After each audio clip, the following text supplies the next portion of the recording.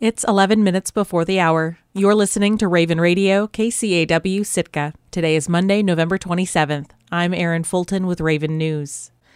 Searchers on Saturday evening recovered the body of a fourth person who died in a landslide in Wrangell a week ago. The body of 11-year-old Kara Heller was found in landslide debris about 6:30 p.m. with the assistance of a scent detection K9 team.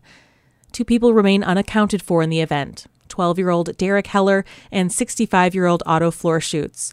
Florschutz's wife, Christina, survived the slide and is recovering in the Wrangell Hospital. The bodies of the Heller family parents, 44-year-old Timothy Heller and 36-year-old Beth Heller, were recovered last Tuesday. The body of a sister, 16-year-old Mara Heller, was recovered the night of the slide. Workers with the State Department of Transportation started to clear the landslide debris 11 miles south of town on Thursday. The slide, which is about 450 feet wide, came down across Zimovia Highway before it reached the water. It left approximately 75 homes south of Wrangell without power, phone, or internet. DOT spokesperson Shannon McCarthy says crews are removing debris from both sides of the slide. We're working to restore the roadway that will allow people on the south side to get power again, and then also allow them to have emergency access. Over the past week, there has been an intensive search of the slide by air with drones, helicopters and planes, and from the ground and water with dogs and sonar. State officials announced last Thursday that teams have searched every place they can without the use of heavy machinery. The response strategy is now moving from an active search to a reactive one. We have to move pretty deliberately because it is still a search and rescue situation.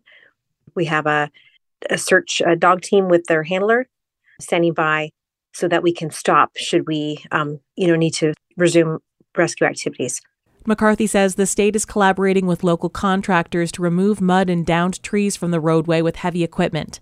She says it's a matter of days, not weeks, before they get a single lane of access across. And if they find evidence that anyone missing is in a specific area, an active search may be restarted. The lone survivor of last week's tragedy in Wrangell credits her survival to being on the second floor of her home when a landslide swept across the Zimovia Highway. 63-year-old Christina Florschutz remains in the hospital in Wrangell after walking away from the ruins of her house. Her husband and another child, also caught in the slide, have yet to be found. KSTK's Colette Zarnicki recently spoke with Florschutz and learned what happened that terrible night. I had gone upstairs, which is important to the story, to take a shower because I like the shower up there. And I had just gotten out of the shower and I was still just in my undies. And I heard this horrible noise, a very loud noise, and I recognized it. I've heard tornadoes and I've heard a mudslide before. I knew what was happening, but I didn't have any warning. I heard the noise and suddenly I'm like a piece of weightless popcorn being tossed around all over the place and slamming into things and everything. And then I don't remember any more for a while. Apparently I was out for a little while. And I could look and my heart was just pounding and I had so much adrenaline, but I looked and I could see some tree limbs. I was underneath this shelf edge that I figured out by feeling that it was part of the styrofoam roof of the house. And that's why the upstairs is important, because I was way up high. And it was canted at an angle. And then there was a bunch of debris piled right here, but there was just enough room for me underneath there. I was getting rained on and it was very windy, and I kept telling myself, you can breathe. You saw the tree, you're not buried. You must be near the top of the pile, wherever it is. And I had no idea it was that big of a slide at that point. I touched a plastic bag and I instantly knew what it was, because I had a large plastic bag up there in my sewing room, which was upstairs, and it was full of polar fleece yardage. Right then and there, I knew I was going to live. I was going to live. I was meant to live. God put that there for me. so that I wouldn't die from hypothermia. So I squirmed back underneath there, and I untied the bag and pulled the polar fleece kind of up over me, and then pulled the bag over me to try and shield me from some of the rain anyway. And proceeded to wait until morning. It wasn't pleasant. It wasn't fun. I got terribly cold, and I had awful leg cramps.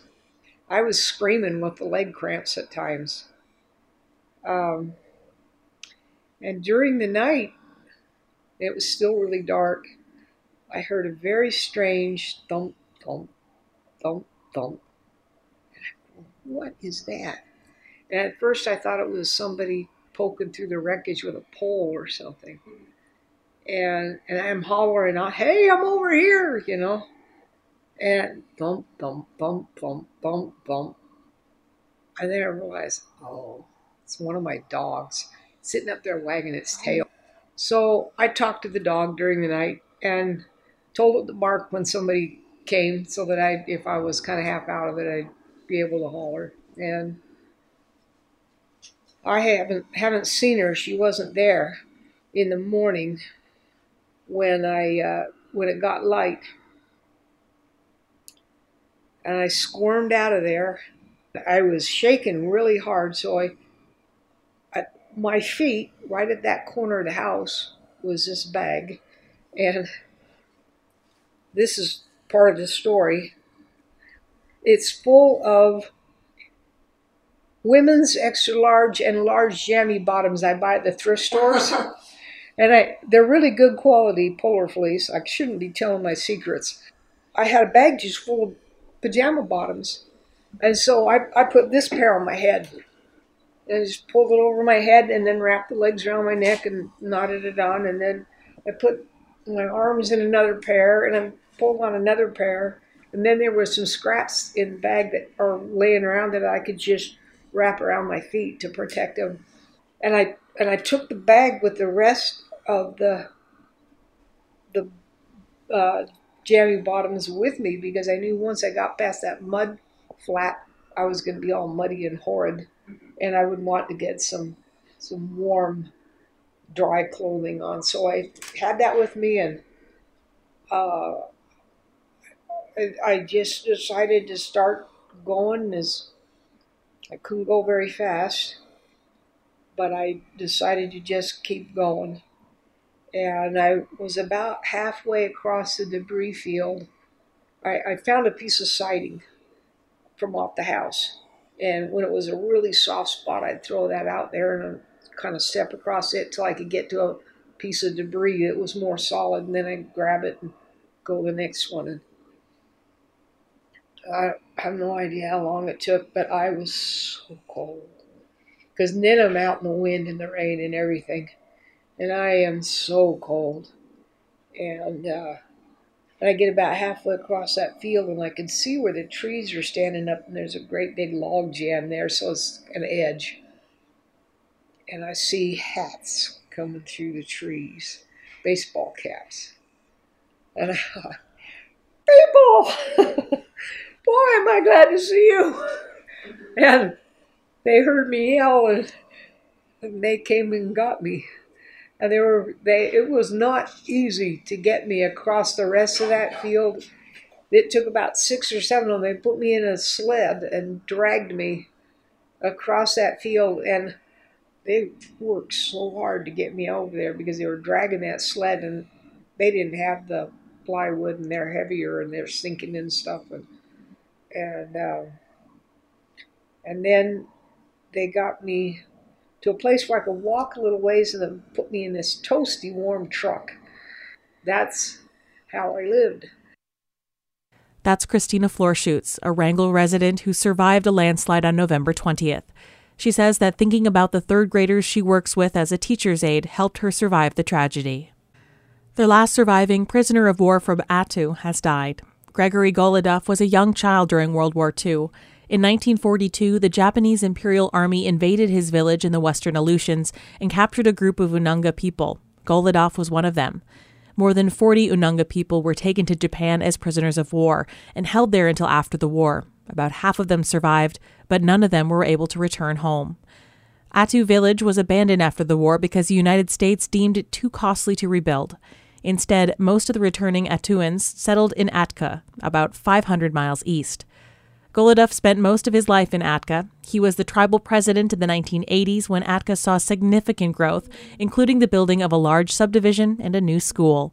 Golodov was living in Anchorage with his wife when he passed away last Friday. He was 84 years old. Taking a look at the community calendar. The deadline to register for Sitka Sustainability Commission's Community Energy Education event is Thursday, November 30th. Reservations can be made at cityofsitka.com/sustainabilitycommission.